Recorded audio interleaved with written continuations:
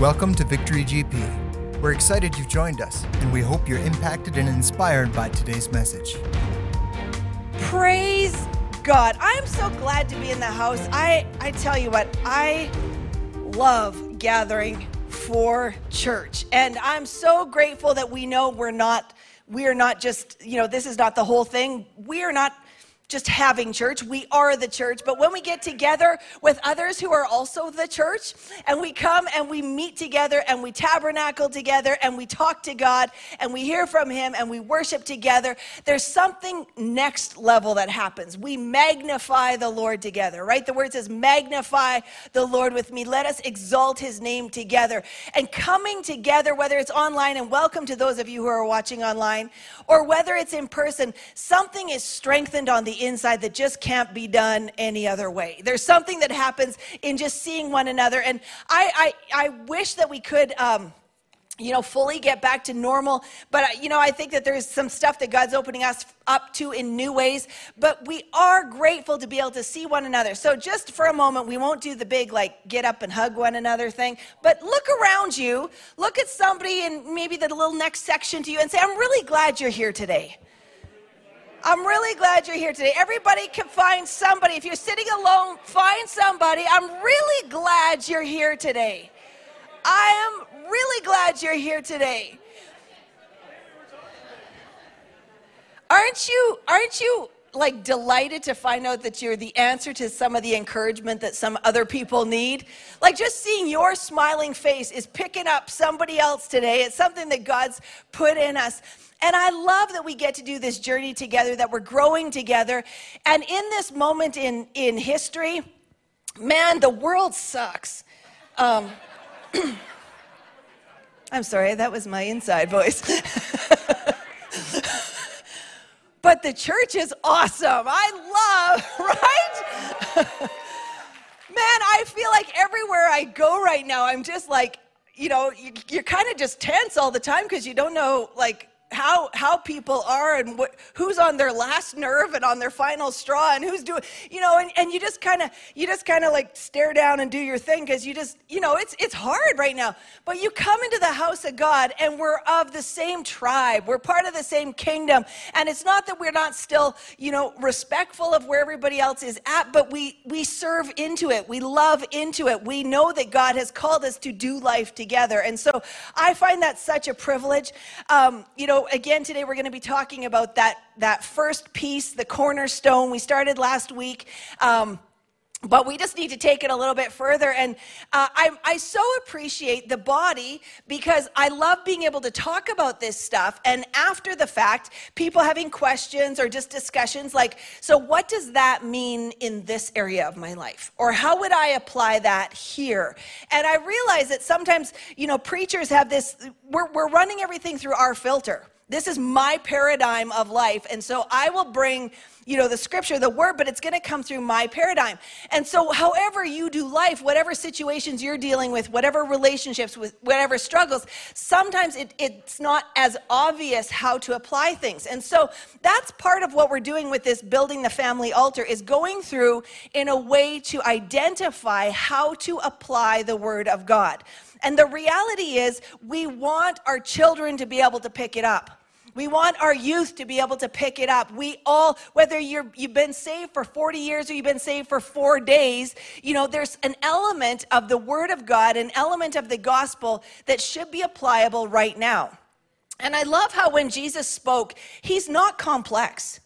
The depth of content of what Jesus spoke was far less complicated than what Paul said.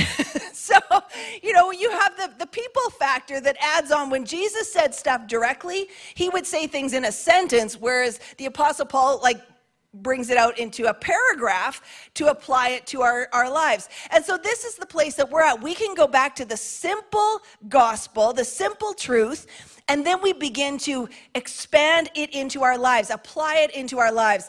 And so the concept of the cornerstone, if you didn't get a chance to hear it last week or you weren't here, please go back and listen to the message because it's going to be the starting point for everything else that kind of comes off of this. But we learned that a cornerstone originally was designed, it's in all the ancient buildings, that the ones that are still standing, which is phenomenal. And so these cornerstones, the main pieces that were in there, had 4 main rules. So number 1, the rule was to be the starting place of the rest of the building. So you lay the cornerstone first, and from there, everything else happens. And so we're wanting to look at in our own lives when the word tells us that Jesus Christ is the cornerstone. He is the chief cornerstone. He's meant to be the first thing that everything else of our lives comes out of. Not an add-on, not just a religious expression that we have in addition to our lives. It's the core thing. It's the starting place. It's the beginning of it all. The second thing that it does is to provide measure and reference by which the other stones are laid. So we could say it in its most simple form. If Jesus is the cornerstone, then what would Jesus do? If Jesus is the cornerstone, it provides reference for where everything else comes in. How does Jesus see it? What does Jesus say about it? That's where everything else comes in, rather than, this is the life I've chosen, this is what I want to do, this is how I see things, God, please bless it. Not the same at all. The third thing that a cornerstone does is it forms the base on which 2 walls join. So it's in that actual corner, there's 2 walls coming from different places, and they land and join on that. In our case, it is the joining of heaven and earth. It's the place where we live here in the natural, but we are seated together with him in heavenly places. How does that work? We're eternal beings living a temporary existence on this earth. And so the coming together happens through Jesus. He is the way, the truth, the life. That's it. He's the place where those 2 things come together. And the fourth thing, a cornerstone, is to provide stability, upholding the weight of the building. And that's a big deal. It has to be a solid cornerstone. It has to be the one that can handle the weight that's coming upon it. The nature of the building is that main pressure point lands right on the cornerstone, and it sustains the weight of the rest of the building. And so these 4 things, this is what Jesus is to us. This is how we're meant to live. And, for me, again, it's good to pause and dissect how this looks in regular life, because to me, a lot of this stuff is just, it almost comes naturally. Like not completely, it's not that I don't struggle, but I was blessed to be raised up in a family that very specifically and deliberately laid the stones of our faith. And so there was a clear understanding. So some of the stuff, now I have to pause and go, why do I think that? And, walk it back and, okay, yep, this is what I know about this. So it's good for us to pause and actually apply it, because that stability that I can see, that I feel on the inside of my life, is that even though I really, really hate what's going on in the world right now, I could lose it most days if I went there. But I find, like Wayne and I were talking about this the other day, isn't it awesome when everything is blowing apart, you can put on worship music and you can start just singing along, even though you maybe don't feel like it right away. You start singing along, something. I usually do something that makes me declare who God is right off the bat, right? And within, just a few minutes, you start to feel a lightness happen. And you realize that as you enter his gates with thanksgiving, and you enter his courts with praise, and you come before him with singing, that something changes. And so even though all of this is just straight up crappy right now, you can rise above it. And you step into that place with him where you're seated with him, and suddenly clarity. Suddenly there's no blaming. Suddenly there's no accusation. Suddenly there's no pressure.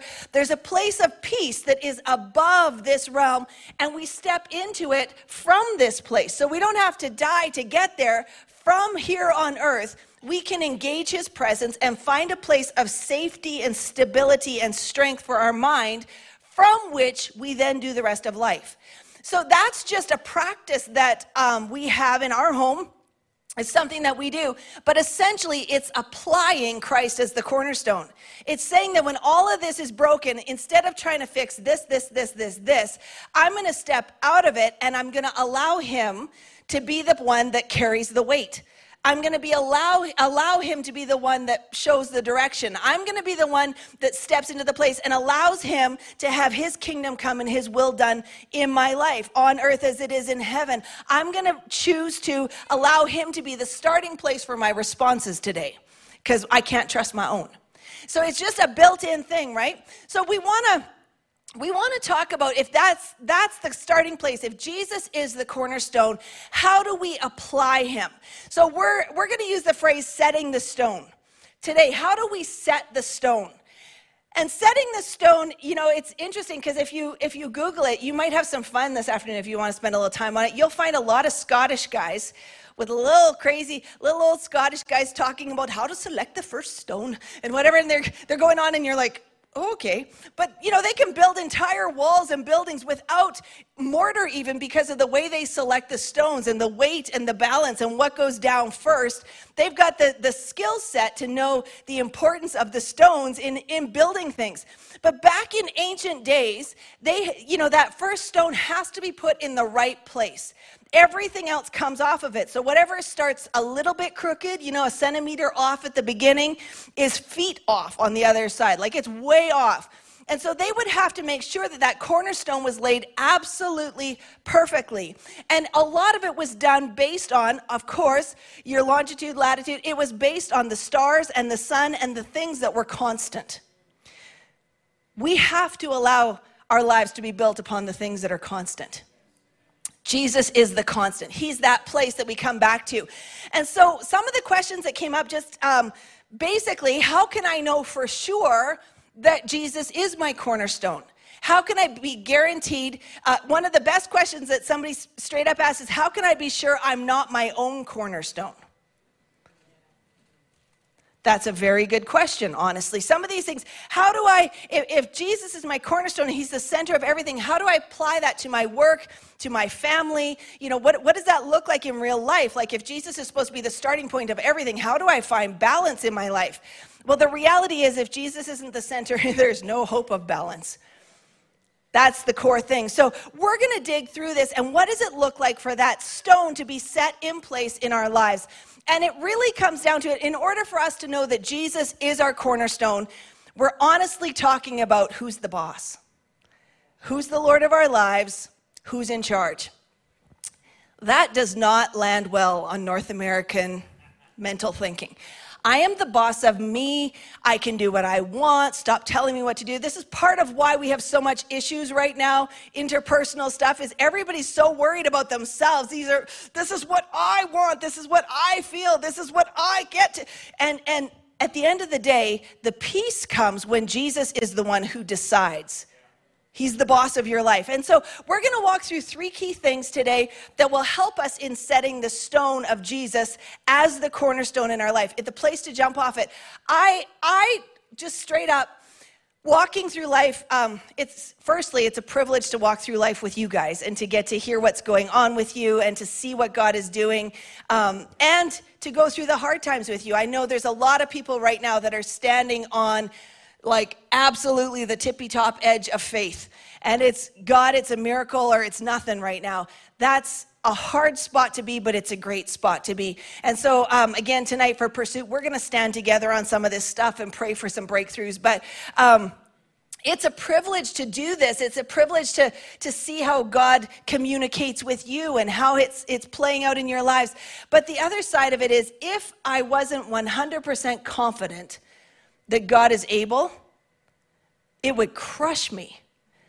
Any one of you, your spouse, the people that are doing life with you, it would crush them if they didn't know that God is enough, that God is the answer, that he's always the source, that he's the one that we run to. If you've got the answer, it's great to come alongside people that are needing an answer. If you feel like you've got to produce an answer, it's a lot of pressure. I'm 100% confident that as messed up as things are in the world today, It could change like this if my people who are called by my name would humble themselves and pray and seek my face and turn from their wicked ways. I'm 100% convinced that if people would get right before God, the issues around us would be adjusted in a moment. And so I find great confidence in that. I feel like my job then is not to hate on everything that's going on. It's to make sure that I, as his person, who is called by his name, am humbling myself, and I'm praying, and I'm seeking his face, and I'm turning from my wicked ways, and I'm here that he is hearing from heaven, and he will heal my land. I just look at it as I start with me. We start with our family. We start with this house. We start with what we have relationship with. We make sure that Jesus is that cornerstone. But right up close, it has to start with me. I cannot change major national policies. I cannot deal with the national budget or non-budget or never probably ever going to be balanced again budget. I can't do a thing about that, really. I can't change a lot of stuff. I can't change the policies in workplaces. I can't change, some of the medical situations that we're dealing with right now. I can't do anything, but what I can do is I, as his person who am called by his name, will humble myself and pray and seek his. I can do that. Up close, I can decide to make sure that Jesus is my cornerstone. He's the center of everything. So number one, the thing that we need to ask is the issue of control. Who's in control of my life? Literally, the question is, who or what has control of my life? If it's me, I have a problem. If it's me, it's inevitable that things are going to fall apart. If it's God, I can be confident. And so this control issue, this is what we kind of talked about Tuesday night at Bible study. If you haven't picked up the book yet or you haven't been able to come, Good or God is an excellent study. But it brings it right down to the basis of, is Jesus our Savior or our Lord? He's meant to be both. So the Savior side of things is Jesus came and he paid a price for us, for the sin that we committed. The wages of sin is death, but the gift of God is eternal life through Jesus Christ our Lord. He came as a Savior to pay for our sin so that we could have relationship with God. Whether we live it out or not is whether we decide for him to be Lord or not. That's the difference. So when you see a lot of, maybe it's like, well, I know people who are Christians and they have, their lives are terrible. They're a train wreck. They're upset all the time. Nothing has worked out for them. It is probable that Jesus was their Savior, but he never became their Lord. And so the Savior concept is what Jesus does for us, but the Lord is the position he holds in my life. What position does he have in my life? Is he the boss of me? And this is not something that God demands. When we pray the Lord's or the salvation prayer and we lead people into relationship with Christ, my intention, any pastor's intention would be that this is the beginning of your walk with him. That it's not a one and done, we just prayed it and now I just go on with my life as normal and nothing's ever going to change, but God's just going to fix it all. The intention that we speak is that you're coming into this relationship with God and now your life is meant to be lived for him. With him. It's this great exchange that we step into. This is Christ as the cornerstone. Jesus as the cornerstone. The part where he comes and he is the foundation of everything that we live out of, that's about lordship. Colossians 2:6-8 says, as you therefore have received Christ Jesus the Lord, so walk in him. See, that tells us that there's an actual application of Jesus in our lives. Now, some of us, you might know this again, when we're going through these building stones, we're talking about we need those foundation stones so that we can not only live it, but we can teach it. We can speak it. We can instruct our children in it. We can share this. So the reality is, you've received Christ Jesus the Lord, so walk in him. Rooted and built up in him, established in the faith as you have been taught, abounding in it with thanksgiving. And I love this. The attitude of doing this is not like, oh, well, if I come to Jesus, I'm just going to have to give up everything good. No, with thanksgiving, there's a great exchange. Here's the thing. You on your own, I can give you a 100% certainty you will screw up your life. It's pretty much a guarantee. I can guarantee you if you will give your life to Christ, I'm not saying it's perfect, but there's a level of thanksgiving and gratitude and joy on the inside because Jesus said, I've come that you would have life and life abundantly. So even if it doesn't look like what your mental picture is, there's an abundance of life, a fullness of life. It's that kind of thing where you're satisfied on the inside no matter what. That is priceless. That is something that is beyond measure. Verse 8, it says, beware lest anyone cheat you through philosophy and empty deceit, according to the tradition of men, according to the basic principles of the world, and not according to Christ. So in this very scripture, Apostle Paul is laying it out, and he's saying that if you're going to walk in him, you're going to have to be aware that there are two paths that will be set in front of you. From this place forward, you will have the opportunity to go into the tradition of men and the basic principles of this world, or according to the laws and the principles of Christ. Meaning, I make a decision for Jesus, but I have to know that every day from now on, every part of my life, I will have a choice. There will be a fleshy opportunity, or there will be a Christ-like instruction. But I'm going to pick which one. And because we're dealing with a general population that at present doesn't know Christ, I'm believing this is changing in our nation, but at present does not know Christ. Therefore, when you look around you, the common analysis of what you should do with your life is probably going to be the traditions of men and the wisdom of a sensual society. And so the wisdom of God, it's going to come from a different place. And you're going to have this choice in front of you at all times. And so when we're dealing with Christ as the cornerstone, we are choosing, I want you to be the Lord of my life. Therefore, if you're the Lord of my life, I am going to allow you to direct my steps. It means that in the choices that I make, the relationships that I have, the way I spend my money, the way I spend my time, I'm allowing your input on it. I'm asking for your input on it. Galatians 2:20 says, I've been crucified with Christ. It is no longer I who live, but Christ lives in me. And the life which I now live, I live by faith in the Son of God, who loved me and gave himself for me. This is a choice. I don't have to say yes. But if I do say yes, I'm exchanging something. It's the epitome of human arrogance to say, Jesus died for me. He gave his life for me.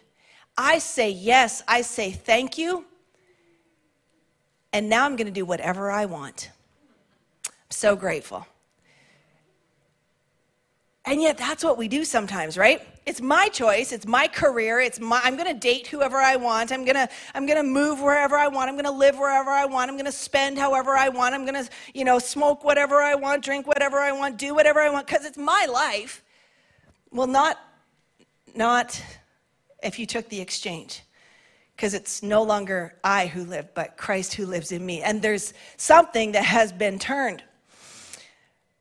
Romans 12:1-2 says, I beseech you, therefore, brethren, by the mercies of God, that you present your bodies a living sacrifice, holy, acceptable to God, which is your reasonable service. And the literal translation for that is your rational worship. The only rational thing to do right now is to present your bodies as a living sacrifice, holy and acceptable to God. Verse 2, and do not be conformed to this world, but be transformed by the renewing of your mind, that you may prove what is that good and acceptable and perfect will of God for you. The word good there means of benefit. The word acceptable means fully agreeable. And the word perfect means complete,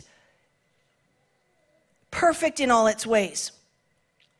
So if we walk that out, it says that being not conformed to this world, but transformed by the renewing of your mind, that you may prove or experience what is of benefit, what is fully agreeable, what is complete, what is the perfect will of God for you. How do I get to what is good, fully agreeable, the complete and perfect will of God for me? I have to first present my body as a living sacrifice, holy and acceptable to God, which is your reasonable service, your rational worship. Here's the issue. I only have a body on this side of eternity. It means while I'm here, what I do with this body, it means the decisions I make, the places I go, the relationships I have, the people I connect with, all of that should be offered to God as an act of rational worship so that I can know and experience fully what is good, acceptable, applicable, his perfect will for me.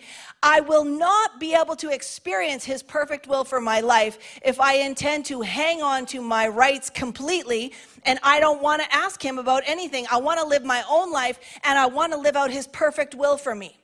It doesn't work that way. This sounds maybe harsh, but I look at it as a guarantee the opposite direction. It means if I will offer my body as a living sacrifice, and I do invite him into every relationship, decision, the finances, the time, if I do invite him into those places, I will experience his good, acceptable, perfect will for me. I'm going to experience the good stuff of God if I lay down my life. So what does it mean to actually be a believer, to live Christ as the cornerstone? This.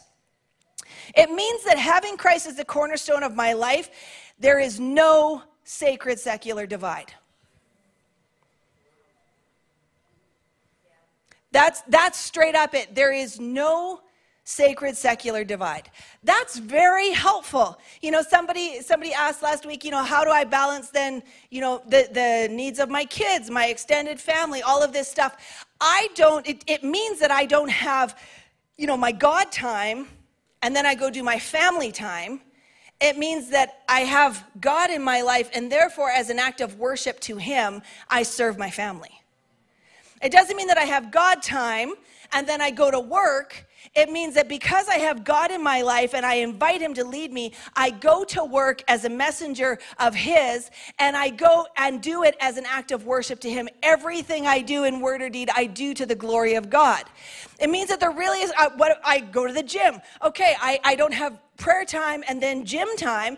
I have prayer time and then I take this body and as a living sacrifice, I go and I steward it well as an act of worship to the Lord. Do you see what I mean? It's literally that simple. I don't have, God time and I tithe 10% and the other 90% is mine. The 10% is the agreement that I have with him that he is my source, and the other 90% I spend as an act of worship to him. God, what is honoring to do with your money? How do I spend your money? Where should I direct it? You'll find if you're doing your finances with God, he leads you to the best sales, the best deals at the best time. You'll find if you're doing your relationships with him, you're calling people on the day they were like, oh, I was so hoping I would run into you, or I just needed to hear from somebody today, or this is just perfect that you're actually calling me today because the Lord is engaged in your life in all of these things. And so this is the stuff that we get to be part of.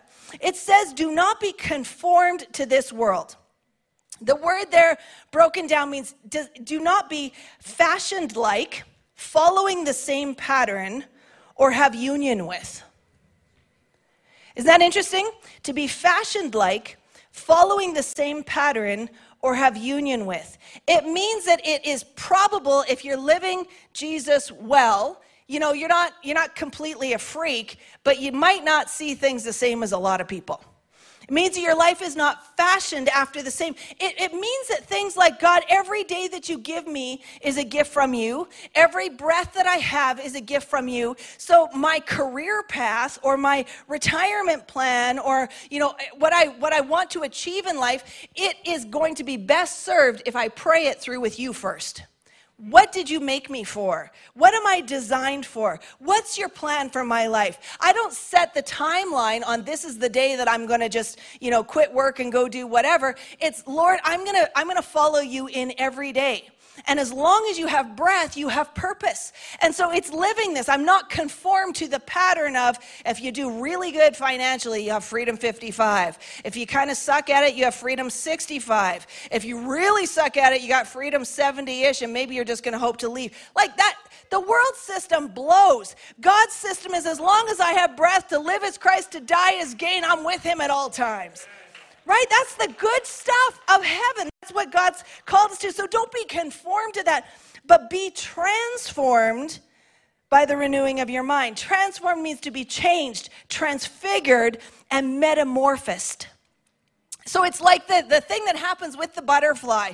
And sometimes I think we overuse those on Christian memes. Really.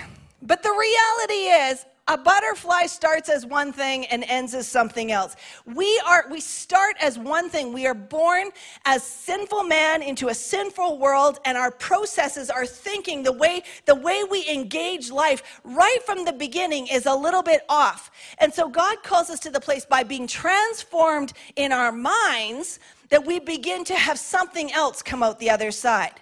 And so God sees something. He sees the purpose that we don't see around us. And it's done by the renewing of your mind. Do you know the literal translation of that is the renovation? The renovation of your mind. Any other HGTV junkies?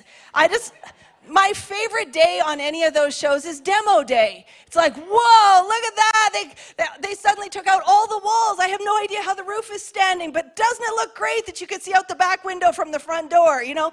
But imagine that God wants to come in and he wants to renovate your mind. He wants to take out the old cluttered stuff that maybe was okay, it was all right, but God's going to come in and he's going to change our thinking so that it lines up with his. That happens by the washing of the word. And so God will begin to speak to us and he's going to renovate our mind.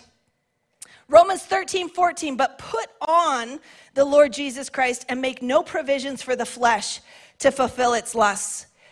Specifically, the control, put on the Lord Jesus Christ, make no provision for the flesh. There's a choice that's happening here. Who has control? I like what Charles Spurgeon says, when your will is God's will, then you will have your will. When you want what God wants, it's going to happen. When you pray according to God's will, it's done.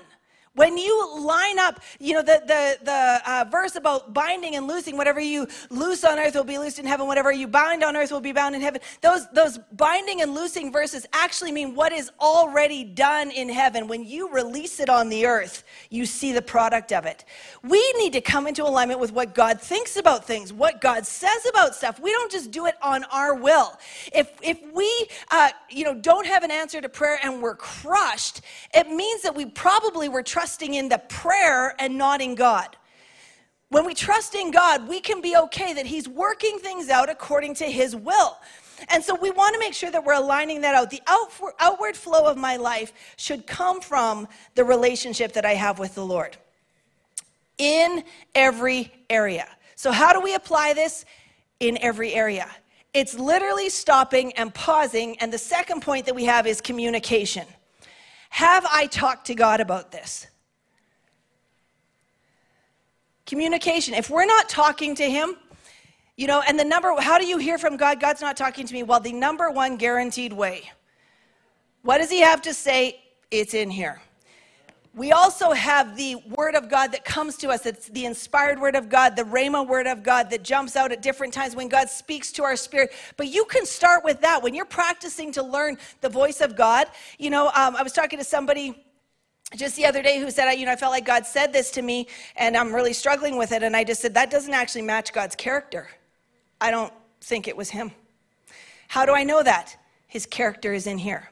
So we're lining things up. The communication that we have is here. So we pray and we listen and we study and we get in the word. And when we did our marriage course this past spring, we were talking about this. There's this thing that happens, you know, in marriages where it's like, you know, we hate the word submission, right?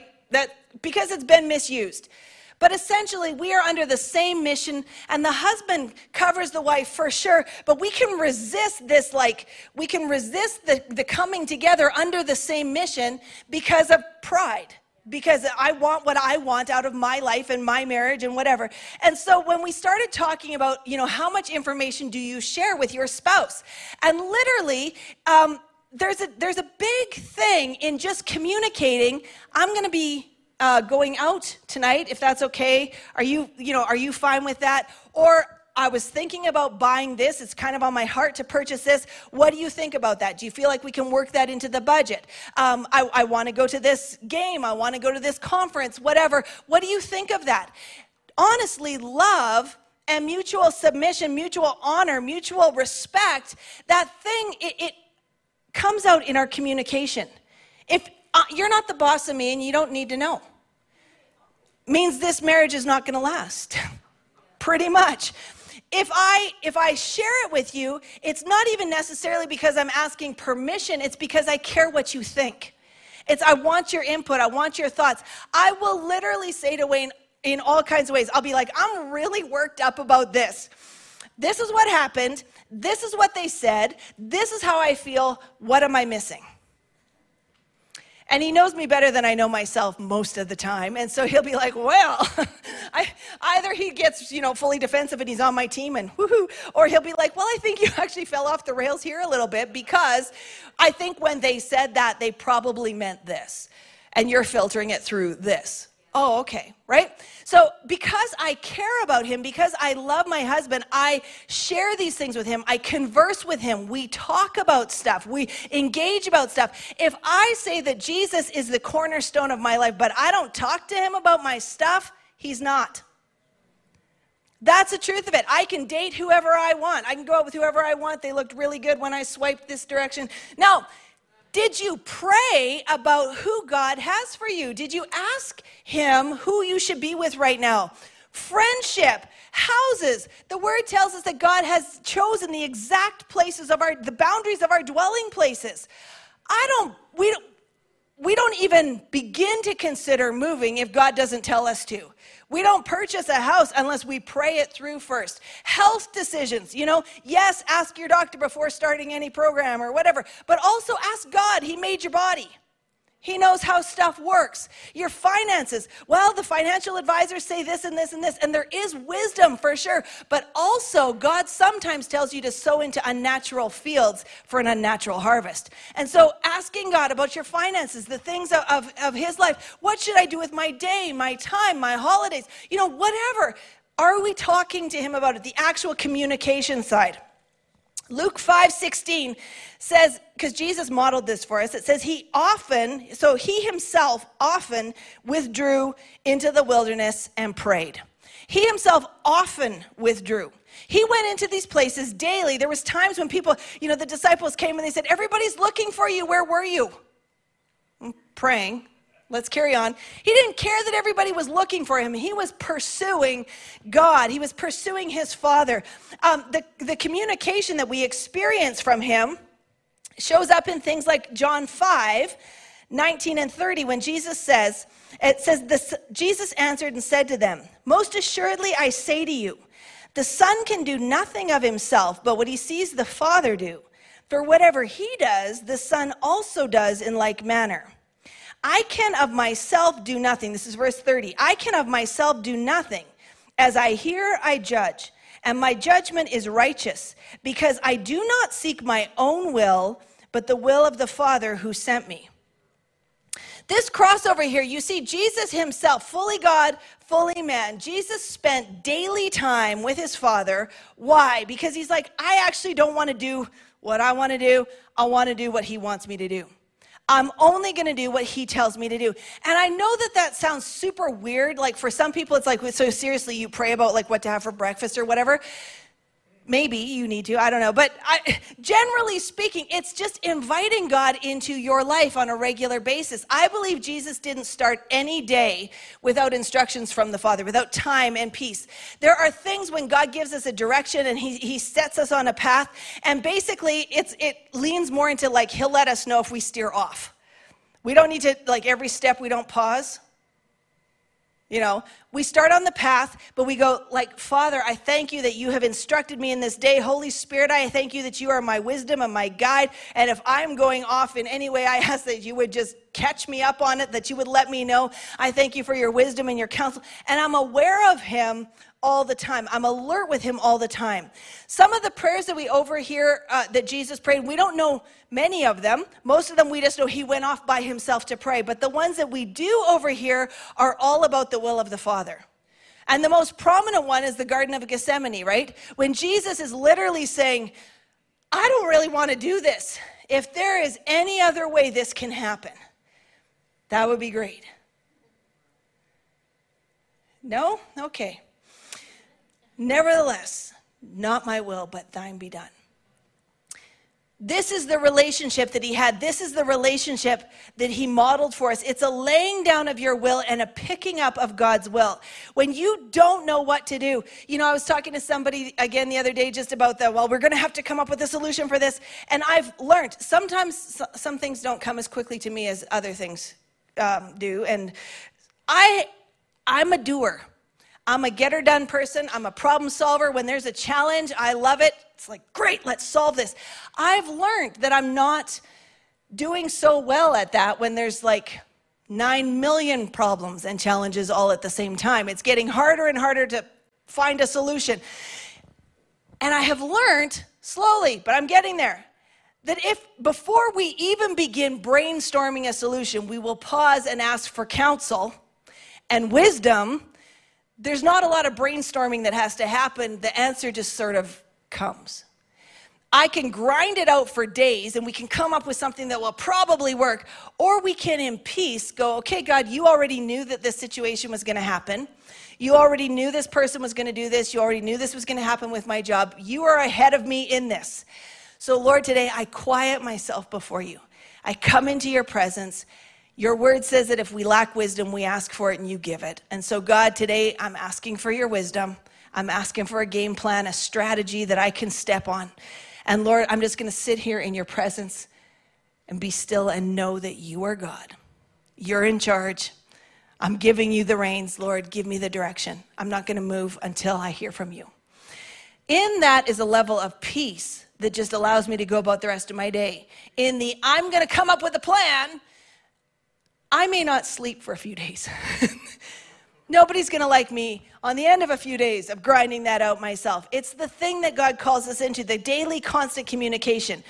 There's different approaches to this. So just to give you a couple ideas, Smith Wigglesworth, who is the guy who saw people raised from the dead and all kinds of crazy, crazy miracles, he said, I don't often spend more than half an hour in prayer at one time, but I never go more than half an hour without praying. So his method, he didn't sit there and just I can't minister to anybody. It was just constant. The constant flow with the Lord was how he lived. And so your personality, that might be the more beneficial way for you. But then on the flip side, Martin Luther said, I have so much to do that I shall spend the first 3 hours in prayer. Different approach. I think sometimes it has to do with how our brains are wired. Some people are more box thinkers and some people are more, spaghetti thinkers and whatever. So if you need to separate things slightly differently, if it needs to be a focus thing, do that. But always know that when you leave the prayer room, God goes with you. You're never absent of his presence. But you might be the kind of person that you sit there and in 15 minutes of just focused prayer, you're like, I'm going to lose it. I've thought about what we're having for dinner for the next 3 nights. I've thought about, did I clean the cat litter? I've thought about, I'm barely focusing. Maybe you need to find a different way. Some people find that, they just need to go for a walk. They need to get out of the house, away from technology, and they pray better on their feet. And if that's the case, even in your house, some people pray better by pacing. And so do that. Find the thing that works for you, but you're in communication. So you want to stay focused on him in whatever way that is. If it's a chunk of time, then block the chunk of time, but honestly guard that chunk of time. Nobody else, unless somebody is lost a limb, nobody should have input into your time with the Lord. That's your booked off time. Focus on him. The communication, though, is everything. It shows us who he is in our lives. The Apostle Paul modeled for us, again, another place where this constant communication totally works. Acts 13, 1-3, and we're not gonna read it right away, but Acts 13, 1-3 talks about the disciples or the apostles first gathering together. It says they fasted and prayed and they were just seeking the Lord. Imagine you've been left with the evangelization assignment of the world. Jesus left the earth, go into all the world, preach the gospel, do all this stuff. How do we do that? We don't read a lot of places in the gospel where there was an actual action plan, a vision cast, the block down of the 1, 3, 5 year plan, none of that. So they walked it out of relationship. And it says that at the end of this, they fasted and prayed, and then they sent off certain people to their assignments. And so the Apostle Paul is one of the ones that gets sent off. He's sent. And so Acts 16, 6 to 10 Paul just talks about the places that he's been and the places that he wants to go. And it's very interesting because he'll say, I was here and I couldn't go there. He says specifically, I was forbidden by the Holy Spirit to preach in Asia. I was not permitted to go to Bithynia, and I was sent to Macedonia. So what did the Apostle Paul pray about? Literally all of his travel plans. What we read about in Acts 13 is that he was sent. What we find out down the road is that along the way, he had to make pivot points. He thought, I should go here, but the Holy Spirit said, no, not yet, and sent him over here. And then he thought, well, because I'm going here, I can go here. And the Holy Spirit's like, no, not yet. And pivots him way over here where he wasn't planning on going at all. The Apostle Paul was living constantly in the counsel of heaven. This idea, if we can embrace that, if we can embrace the idea that our lives are meant to be lived in that kind of a relationship, where we pivot, we're willing to change, our plans are subject to change, where literally we can go ahead and plan, but we're doing it with the Lord, we're walking it out with him. Dixon Haas said this, and I think this is really helpful. The man who does not learn to wait upon the Lord and have his thoughts molded by him will never possess that steady purpose and calm trust, which are essential to the exercise of wise influence upon others in times of crisis and difficulty. This guy was a missionary in China. He was living this straight, up close and personal. The man who does not learn to wait upon the Lord and have his thoughts molded by him. Like, what do you hear when you hear that? To have his thoughts molded by him. It goes back to we are being transformed by the renovating of our minds. The renovating of our minds means our minds are being molded to line up with the will of God. It says that he will never possess the steady purpose and calm trust, which are essential to the exercise of wise influence upon others in times of crisis and difficulty. We want to bring the answer. We carry the answer. We know that Jesus is the answer. How do we deliver it? If we are not in alignment with the thoughts, the plans, the intentions of God, we will lack the confidence and the calmness and the ability to actually carry it out when it's needed. So God's just teaching us in this moment. He's discipling us to learn to live in that constant relationship with him. How do we know it works? Because, as I said, Acts 16, 6 to 10, the Apostle Paul takes these detours. He ends up in these different places. In fact, let's just read it so you can catch it up front. I don't think I pulled it on the screen. But Acts 16, you can hear how it works for the Apostle Paul. Starting at verse 6. Now, when they had gone through Phrygia and the region of Galatia, they were forbidden by the Holy Spirit to preach the word in Asia. After they had come to Mysia, they tried to go to Bithynia, but the Spirit did not permit them. So passing by Mysia, they came down to Troas, and had a vision appeared to Paul in the night. A man of Macedonia stood and pleaded with him, saying, "Come to Macedonia and help us." Now, after he'd seen the vision, immediately we sought to go to Macedonia, concluding that the Lord had called us to preach the gospel to them. There's this radical shift in plans because God has spoken to them. This is what I want you to do. Now, what we just read in this quote, this person who does not have his thoughts molded by him will never possess the steady purpose and calm trust, which are essential. So the third thing that we're going to talk about today, and just finish up with this one, is confidence. That steady purpose and calm trust is essentially confidence. I don't have confidence to actually share the gospel, to live the gospel, to do the right thing if my mind has not been molded by what has come, what God has spoken to me, that relationship that I have with him, if I haven't given him the full reins in the first place. It's interesting because the Apostle Paul was really clear right off the get-go. He called himself a bondservant of Christ. He was like, I am his. He's absolutely, my life is his. I belong to him. Wherever I go is where he's sending me. I'm only doing what he tells me to do. He was very focused in this. But we see this level of confidence. And really, one of the things that we talked about, the cornerstone, is to provide stability, upholding the weight of the building. A real cornerstone can bear the weight. If you read a little further in Acts 16, you find this. Starting at verse 16, now it happened, as we went to prayer, that a certain slave girl possessed with the spirit of divination met us, and who brought her masters much profit by fortune telling. This girl followed Paul and us and cried out, saying, "These men are servants of the Most High God, who proclaim to us the way of salvation." And this she did for many days. But Paul, greatly annoyed, turned and said to the spirit, "I command you in the name of Jesus to come out of her." And he came out that very hour. But when her masters saw that their hope of profit was gone, they seized Paul and Silas and dragged them into the marketplace to the authorities. And they brought them to the magistrates and said, "These men, being Jews, exceedingly trouble our city." Anybody exceedingly troubling their city right now? "And they teach customs which are not lawful for us, being Romans, to receive or observe." Then the multitudes rose up together against them, and the magistrates tore off their clothes and commanded them to be beaten with rods. And then when they had laid many stripes on them, they threw them into prison, commanded the jailer to keep them securely. Having received such a charge, he put them into the inner prison and fastened their feet in the stocks. Wait a minute. We totally just read that the Apostle Paul had given his life to Christ. It's no longer I that lives, but Christ who lives in me.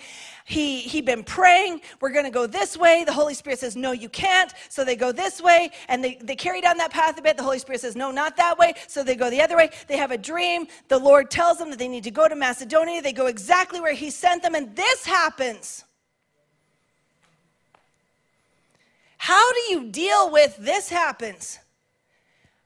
In our basic North American culture, this would tell us we obviously misheard, God failed us, something awful has happened, Christianity doesn't work, I thought I was doing God's will, and look what has happened to me. But Paul doesn't waver in his confidence.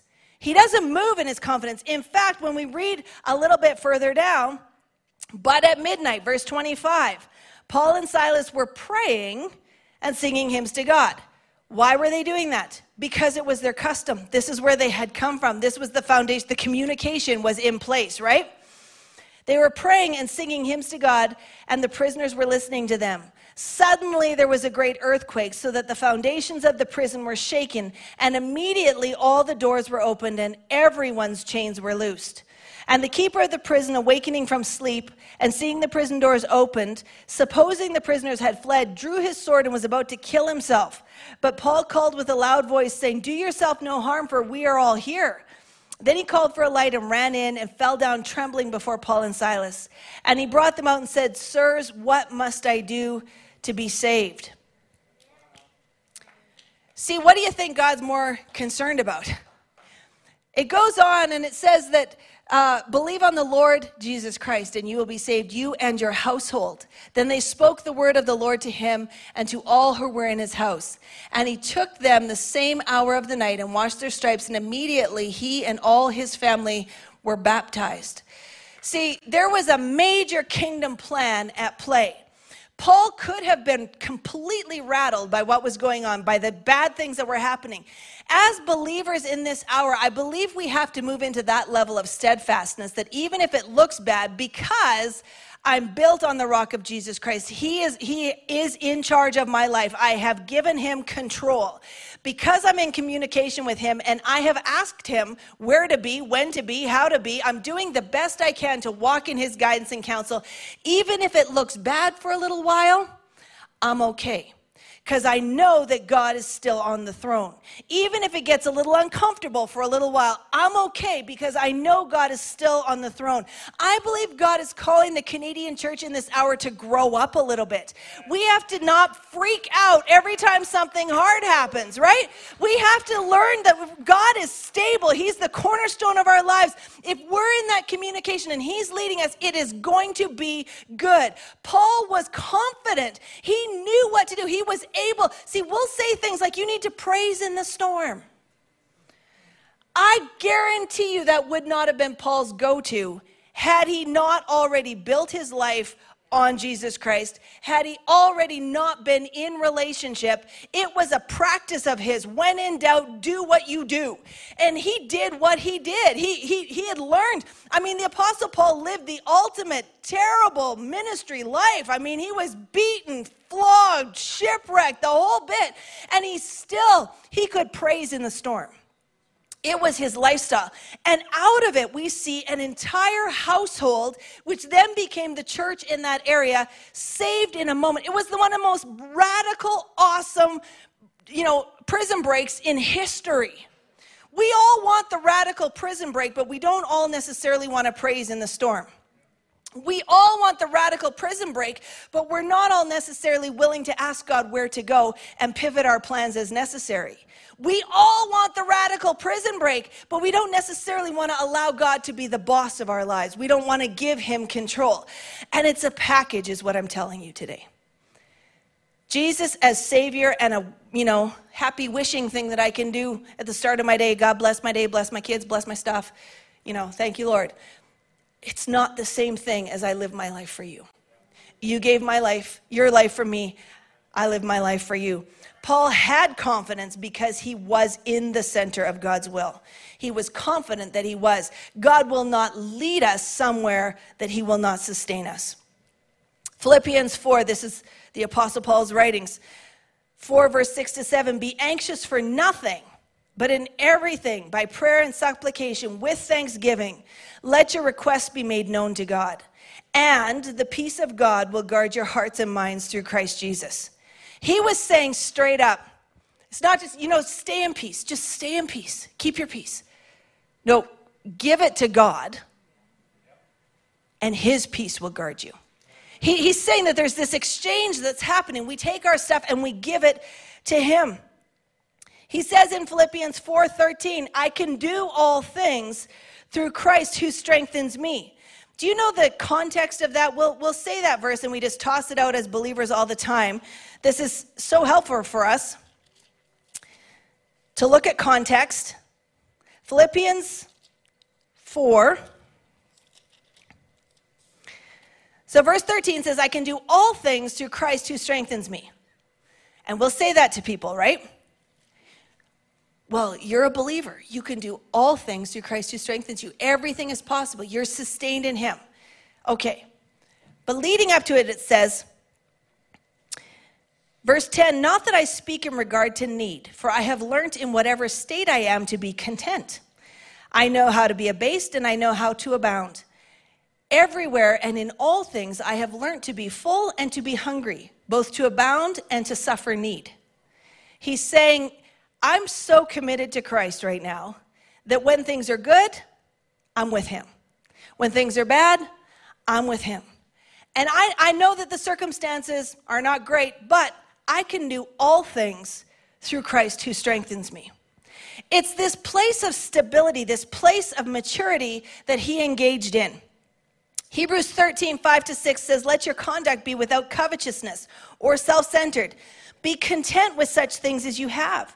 For he himself has said, I will never leave you or forsake you. So we may boldly say, the Lord is my helper. I will not fear. What can man do to me? The confidence comes because of the relationship. The confidence comes. I can't cherry pick these verses. I can't just say, I will not fear. What can man do to me? I can't cherry pick it. It's built out of relationship.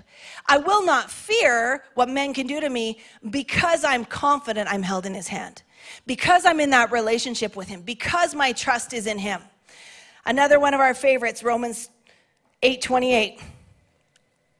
And we know that all things work together for good, to those who love God and to those who are called according to his purpose. So we've covered this. In the asking him, in the communicating with him, we find out what is his good, is pleasing, his perfect will. We find out his purpose in that conversation. And I know that if I'm walking in his purpose for me, he will work it together for good. It doesn't just mean that every bad thing that happens in humanity and upon the earth, God works it together for good. Some stuff is just demonic and satanic and evil. But for those who love God and are walking in relationship with him, according to his purpose, according to what his will is for our lives, we're in that place of engaging with him. We know that whatever thing happens, God will work it out for good in us, for us, through us, that there's going to be an exchange that happens. So these things basically lead us to verse 31 of Romans 8. If God is for us, who can be against us? And that's the place that God's taking us to. This is the cornerstone, right? I'm going to have the worship team come. This is the cornerstone that God's calling us to. I know that this church is doing really well. This group of believers, you have stood well. These last 19 months have been brutal. It's been a hard time. You have stood fast. Sometimes it's hard, though. Sometimes we need to, reevaluate why we're even standing, or if we're feeling shaky, make sure that we establish what's necessary to stand.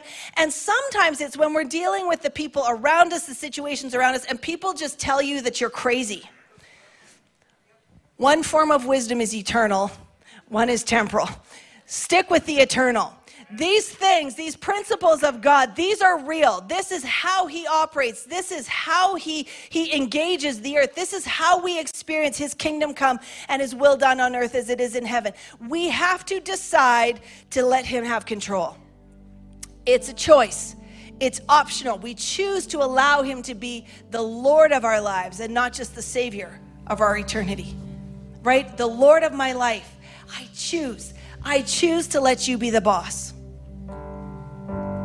The sense in that is that he made you. We claim, Psalm 139, that he knit us together in our mother's womb, that we are perfectly and wonderfully, fearfully made. That my soul knows very well, that he wrote the book of my life, the pages of my life. Doesn't it make sense to let the author instruct the life? I mean, he knows how it goes. He knows the plans that he has for you. Right? We claim it. Jeremiah 29:11. We know that he knows the plans he has for you. Plans for good and not for evil, not to harm you, to give you a hope and a future. We know this. And yet sometimes we're so resistant to let him have control. It doesn't make a ton of sense.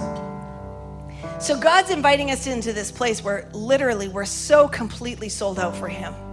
So completely spent on him. God, anything is up for grabs.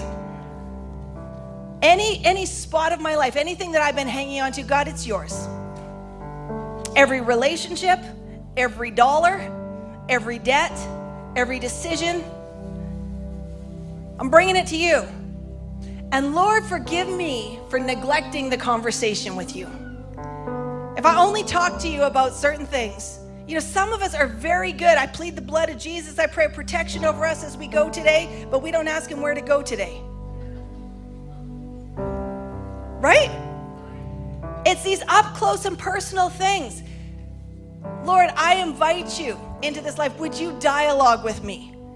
Would you help me learn? Jesus, you said to come and learn from you. I want to have this conversation with you. Teach me your ways. I want to talk to you about every day. I want to talk to you before I react. I want to talk to you before I respond. I want to talk to you before I freak out. I want to talk to you first. I want to get your opinion before I get anybody else's opinion, because you're my cornerstone. I care about what you think more than I care about what anybody else thinks, Lord. And then I'm going to do what you tell me to do. I'm going to have confidence that because you've led me, because you're guiding me, because I've talked to you about it, I'm going to do the best I can. And I thank you, Lord, that your word says that you will guide me with your eye. You will whisper in my ear, this is the way, walk in it. You're not going to allow me to stumble or fall. You're not going to allow these evil things to come near this dwelling place. You're going to be exactly what you say you'll be when I let you be it. And I'm going to be confident in that. And even if it looks bad for a little while, if it looks worse before it looks better, the Apostle Paul went through beating, stocks, imprisonment for the sake of the most radical prison break of all time. I want to see people set free. See, Paul wasn't just concerned about his freedom, he was concerned about all those around him. Some of us have friends, family members, co-workers that they need Jesus. They need freedom. Their best chance of experiencing it is experiencing it through your life of freedom, your life of trust, your life of peace, your life of confidence, your life of relationship. Let's stand together this morning.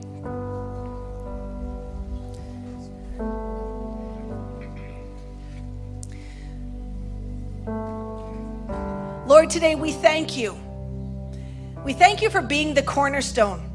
We thank you that, Father, you said that you lay a cornerstone in Zion. You lay that stone, you establish it. We thank you that the word tells us again and again that Jesus is the cornerstone. He's the chief cornerstone. He's the place where we build our life upon. He's the strength. He carries the weight. He points the direction. He puts everything else in place. It's a building that is sustainable. We're being built up as your workmanship, God. And so, Lord, today I thank you that you're just teaching us how to live that out, how to verbalize it, God, how to teach our children, how to live it out in our families, how to teach our friends and family who might ask, God, how to experience you up close and personal. Lord, I thank you that you offer us the freedom of experiencing you as the one who controls our life, who directs it, who directs our steps, who's in charge. But you give us the choice to go there or not. And so, Lord, today I thank you for helping us to make that choice. Any area that we've kept hidden away in the building of our lives, if there's been rooms, there's been closets and doors that have been closed off to you, I pray that even today you would help us be willing to open that up. That there's nothing hidden. There's nothing that you can't handle. There's nothing that you can't deal with.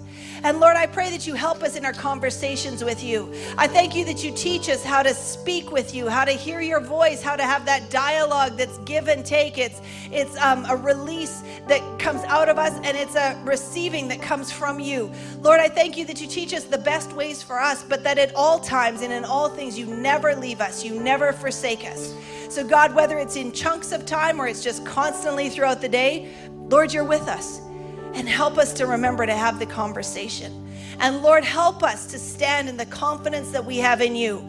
Even when it's shaking, even when it's hard, even when it feels like it's been too long, even when it feels like the answer is delayed, we thank you that there's a bigger purpose, that there's a bigger plan. And when we're called according to your purpose, you do work all things together for good.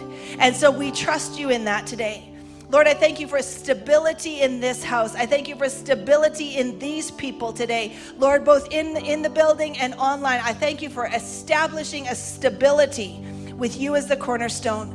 And Lord, we thank you for it. We pray that you would work in us for your good pleasure. And we thank you for it today, Lord, in Jesus' name. Amen. Amen. Thanks again for listening to this message from Victory Church Grand Prairie. You can stay connected with us on Facebook, Instagram, and YouTube by using @VictoryChurchGP.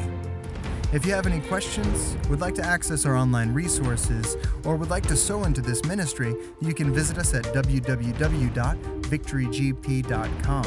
You can also text to give. Just text 587-207-4387 and follow the prompting. Thanks again for joining us at Victory GP. Reach, teach, mobilize.